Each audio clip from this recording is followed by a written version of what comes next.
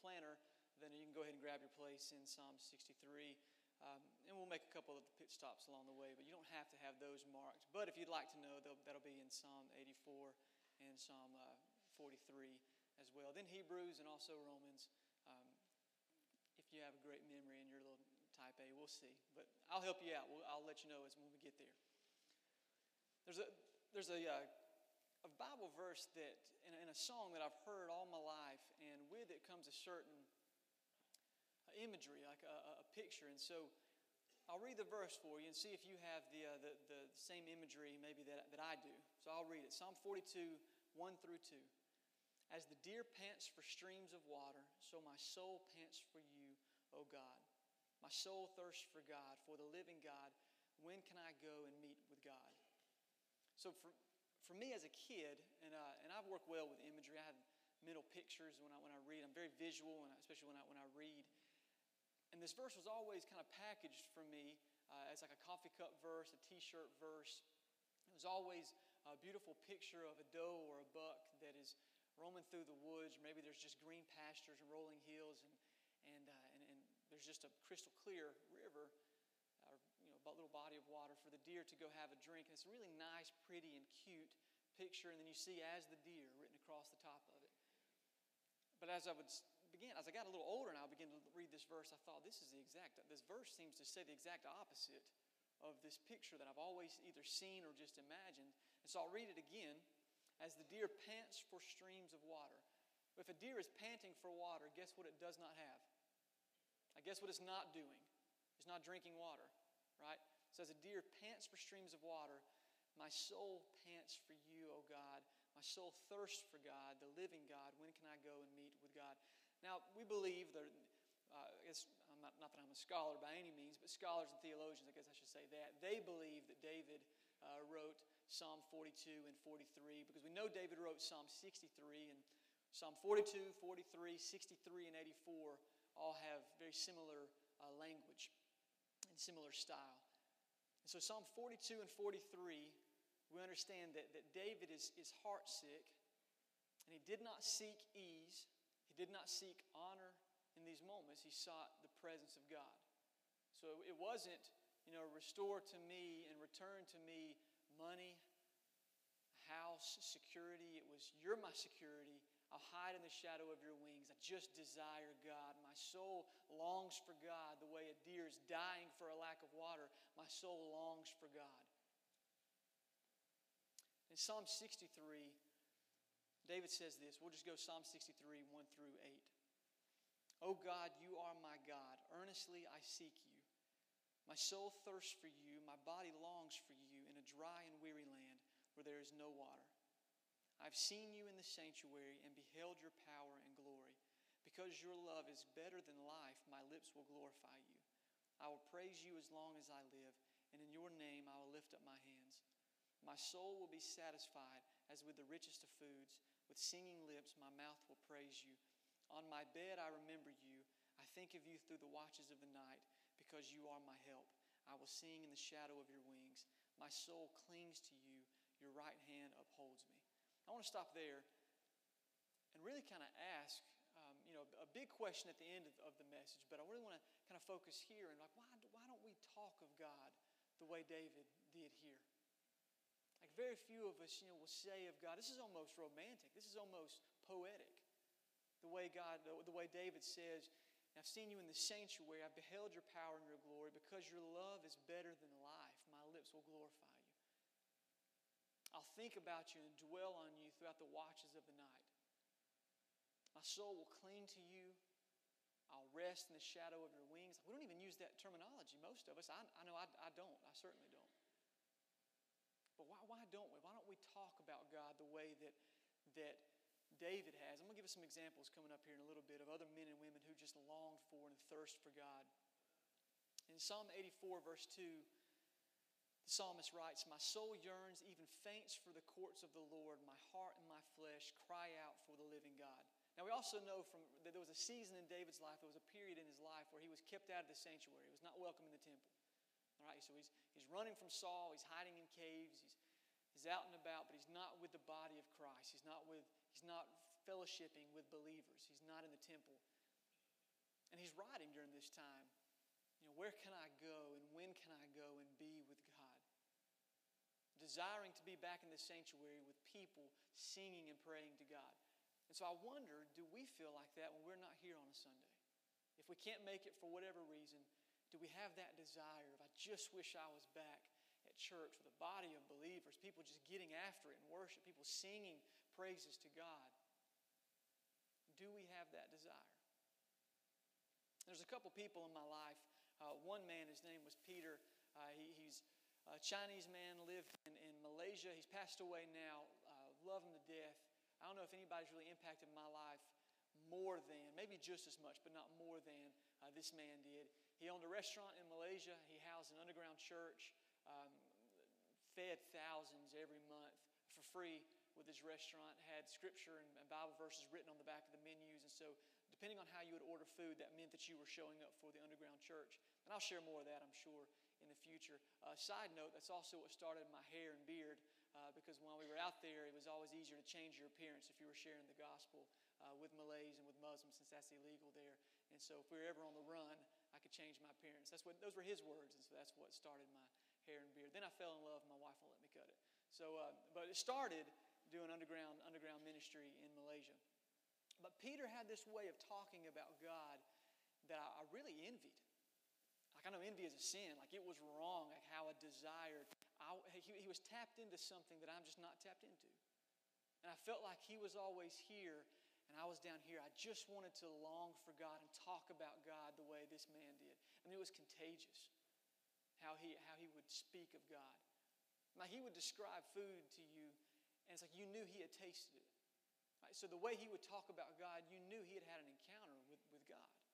His faith was unmatchable, just unwavering man of God. Hand to the plow, didn't look back, just a phenomenal man of God. That doesn't mean he was perfect. He had his issues, but he was just a man who's just had his vision fixed on Christ and loved the Lord. And I see people like that, and I want that, like for me. Maybe you have people in your life that they're so godly that you feel like they're tapped into something, or they have access to something that you don't have access to. Maybe you're that person for somebody. That somebody looks at you in your walk and they think, gosh, I wish I could know the Scripture the way they do. I wish I could speak of God the way that they do. They always seem to hear from God. They always seem to be in tune with the Holy Spirit's leading. I wish I had that for me. Maybe people say that of you. There were people in the Bible that I look at their walk with God, and I sometimes wonder, did they have access to something that maybe you and I don't? The answer to that is no, they don't have access to something that you and I don't. And many of them, it seems like they weren't, the Holy Spirit hadn't come yet, so I don't know if they were even filled with the Holy Spirit. I think they were just following God's leading. So I want to give you a couple examples biblically of some men and women who we tend to view as the Michael Jordan of their day, or the Michael Jordan of their task. They were just the best at it. But I do love that the Bible includes that many of them were murderers, adulterers. They were drunkards. They had moments where they struggled. And I like that the Bible includes their struggles and not just that they were all-stars. I like that the Bible reveals to us that they're human as well and that they made mistakes. So just a few of them. We see Noah. That God tells Noah to build an ark, for he was going to flood the earth on account of the wickedness. And this was God's first covenant, that he himself would watch over Noah and his family. And all the while, Noah is pleading with God, hey, I've got to know, even though people are ridiculing me, I've got to know that you're in this. And if you're telling me to do this, then most certainly I will follow through. Abraham, God establishes a covenant with Abraham that through his offspring, referring to Jesus, that all nations will be blessed. Abraham leaves his country, becomes an alien and a stranger, wandering about, lives in tents for seasons of his life. Galatians tells us that God announced the gospel in advance to Abraham. Abraham's constantly pursuing God, to the point where when God tests him, Abraham was willing to sacrifice his son, reasoning that God can raise the dead. This is a man sold out for the kingdom of God. Moses leads God's chosen people through the Red Sea out of slavery, then spends 40 years in the desert serving a group of stiff-necked, stubborn, idolatrous, adulterous, rebellious people. Now, everybody's familiar, with Moses' ministry, but nobody wants his ministry. I wouldn't desire that. That sounds horrible. I would hate for God to ask me to do that. But I'm glad he was faithful to it, and maybe I can learn a lesson and be just as faithful as Moses. Moses passes on, and his son Joshua fulfills the covenant and leads the people into the promised land, and God fulfills his promise to Abraham that his descendants would inherit a spacious land, which was the promised land. And so Joshua leads a lightly armed military into the Canaanite highlands, and God constantly gives him victory. And it's not because that Joshua is a great leader, it's because he was a great follower of God. Maybe he wasn't a bad leader, but he was certainly a better follower of God than he was a leader of people. And based on military numbers and weapons alone, Joshua would never have been able to defeat the Canaanite army. So he had God fighting his battles for him because he was submitted to the will of God. David admires the beauty of God's creation as a shepherd gazing at the stars and pastures. With his belief in God, he kills a bear and a lion, and he kills Goliath. As king, David seeks God in seasons of blessing and in seasons of great pain and suffering and difficulty. God says of David, I have found David, son of Jesse, a man after my own heart, and he will do everything I want him to do. Can that same thing be said of you and me this morning? Will God say of you, of me, this is a man, this is a woman, this is a child that will do everything I ask them to do? Everything. I send them here, they'll go. I tell them to stay, they'll stay. I nudge on their heart to come to the altar, they'll go to the altar. I nudge on their heart to cross the street, they'll cross the street. Board a plane and go overseas, they'll do it. Nudge on their heart to give, they'll do it. Nudge on their heart to do anything, and they'll do it. This young man, this young woman, they will do anything that I ask them to do. Can that be said of you and me? We're so sold out for the kingdom of God that God would say that about us. David's son Solomon, I like Solomon in the Bible. He's an interesting case study for me. And you know, my background in college is a little more of the psychology, sociology realm, so I can't stop studying people. I'm studying you right now as you listen. I'm just kidding, I'm not. But I love people. I love studying people. I can't turn it off. I love it. So I read the Bible. I focus on these people and why did God use them and what's unique about this person compared to other people that God has used, and maybe even compared to people that God didn't use. We see with Solomon that he becomes king. I don't know if he was a young king, but we do know this. God appears to him and says, Solomon, I'll do anything you want me to do. What do you want me to do for you? You know, your wish is my command. He doesn't say it that way, but that's really what's happening. What do you want me to do? I'll do anything for you right now. What do you want me to do? And Solomon's response is, well, my father David has passed away, and he was king, so I've inherited the throne, and I'm only a little child. All right, so that's what he says. Solomon says, I'm only a little child, so will you give me a discerning heart? Will you give me wisdom so I can lead these people so they can know right from wrong?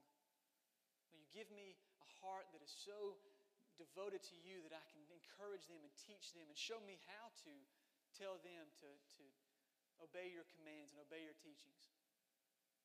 And so God's response is, well, since you asked for that, and you didn't ask for wealth, you didn't ask for riches, you didn't ask for for honor, you didn't ask for the death of your enemies, I'm going to give you wisdom, so there will be nobody as wise as you now or after you.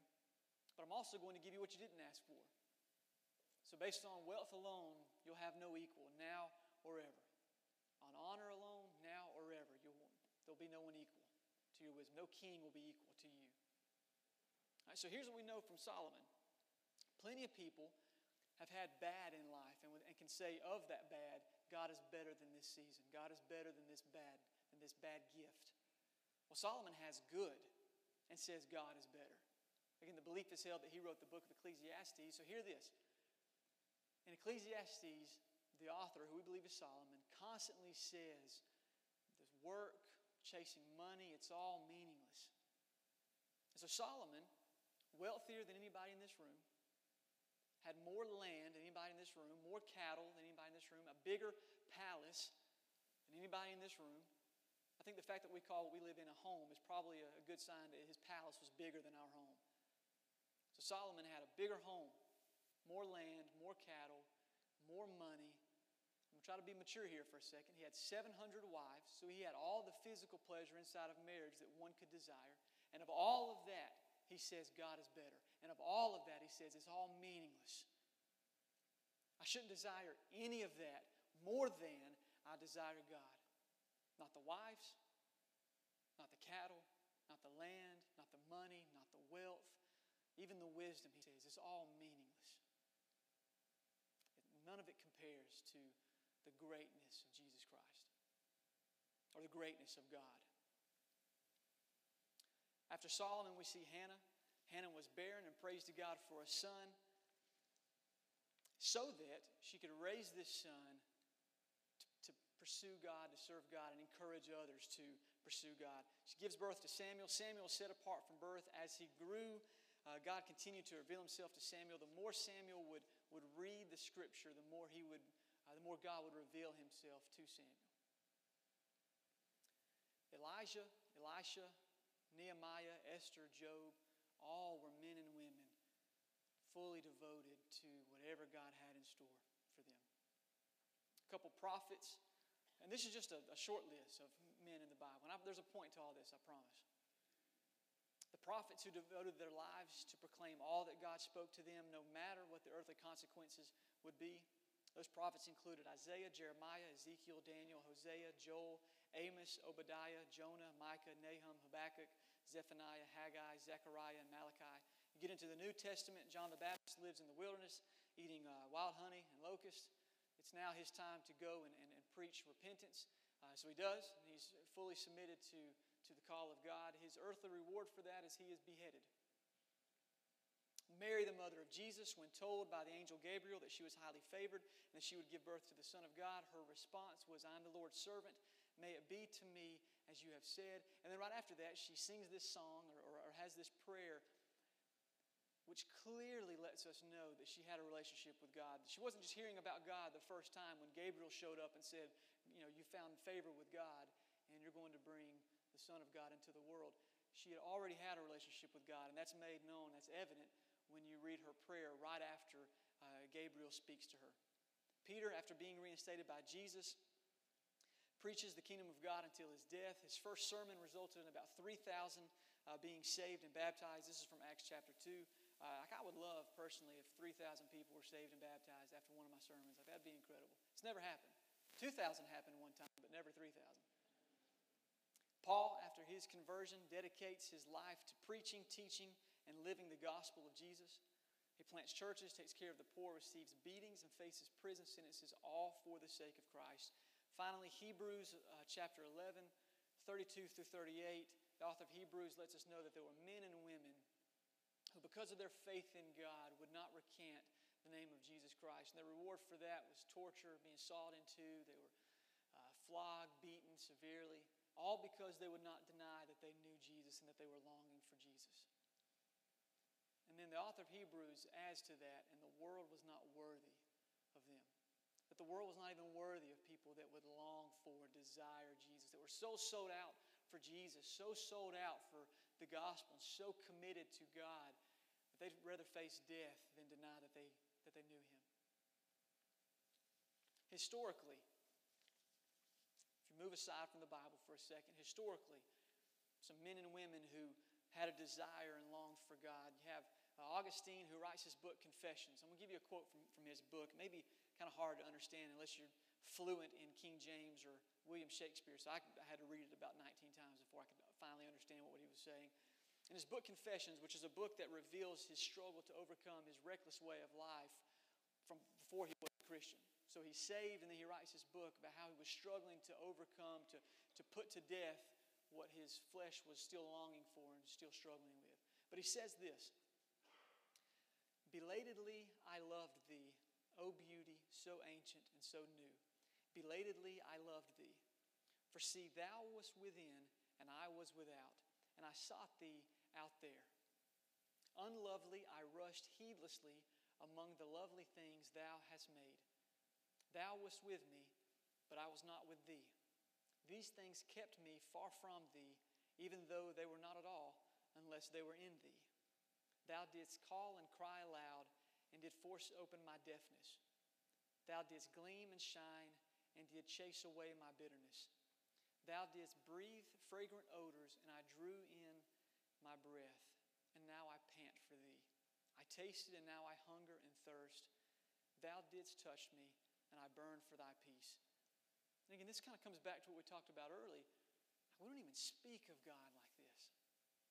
We don't even say that God breathed on us fragrant odors, and I drew them in. And now I pant for more of God. I hunger and I thirst for more of God. And doesn't Jesus say, blessed are those who hunger and thirst for righteousness, for you will be filled. And if there's no hunger and thirst, what will we be filled with? Will we be filled with righteousness?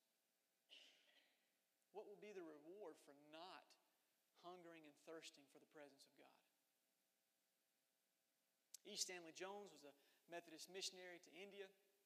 Albert Schweitzer was a German-French theologian, philosopher, physician, and medical missionary in Africa. You have Mother Teresa, who spent her life in service to the least, lost, and lonely. C.S. Lewis was a brilliant writer of Christian literature. You have Billy Graham was one of the most well-known American evangelists. Charles Spurgeon was a British Baptist preacher, given the title Prince of Preachers, preached to millions in his lifetime. And you have John Wesley, who founded the Methodist movement, all of which are men and women who just were passionate about the kingdom of God. We understand from Romans chapter 8 that it's not only men and women who long for God. The creation is yearning. Creation is waiting in eager expectation for the sons of God to be revealed. The creation is waiting for the redemption of all things, because they're part of that, all things that will be redeemed and renewed. And so I'm going to end it here. And I know this message is really a crescendo. It just keeps going, going, going, and then we just stop. Because I'm going to end it with a question, give you 7 days to think about it, and then we'll answer the question next week. So it's a little bit of a cliffhanger. But my question is not, biblically, have men and women longed for, yearned for, desired God, and even said, I desire you the way a deer is dying and desires water? So have men and women in the Bible longed for, prayed for communion in the presence of God?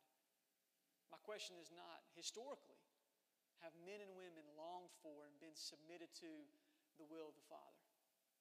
My question is not, does creation long for the sons of God to be revealed? Does creation long for that communion and that right relationship with God? No, my question is, why don't we? So it's been 25 minutes today building this case for why don't you and I long for God? What is it we pursue more than Him? What is it you long for, hunger for, thirst for, desire more than the presence of God? And what will be the reward if you get that thing? What eternal significance will all of your striving and your pursuit of something that is vanity, what will your reward be eternally if God gives you that? God is the only pursuit that we have that is not vanity. As Solomon would say, everything is meaningless. It's a chasing after the wind. Money, stuff, it's meaningless. And yet, man, we'll exhaust ourselves on things that do not sustain our joy. They can't save us. They don't even benefit other people. And is it selfishness? Is it selfish ambition? Why don't we long for, yearn for more of God? And maybe some of us we do. But some of us maybe we don't long at all and yearn at all for God. Maybe we would love to speak of God the way David did, and we just don't. And why is that? That's a good question, and I'm glad you asked. We'll focus on that next week. And I hate to do it to you. We're going to end it like that, and let's pray. God, stir amongst us this morning and make us aware. God, press on us. Lord, I pray that there's nothing that we pursue more than you. There's nothing wrong with pursuing food and drink, nothing wrong with pursuing marriage, desiring children, nothing wrong with working hard and enjoying our work. All of those are gifts from you. But God, I do pray that we don't pursue any of those things more than you, that we don't fall in love with anything more than you. Lord, if we have, press on us. Reveal that to us. Help us to at least confess that to you. God, I pray above all things are glorified. In Christ's name we pray. Amen.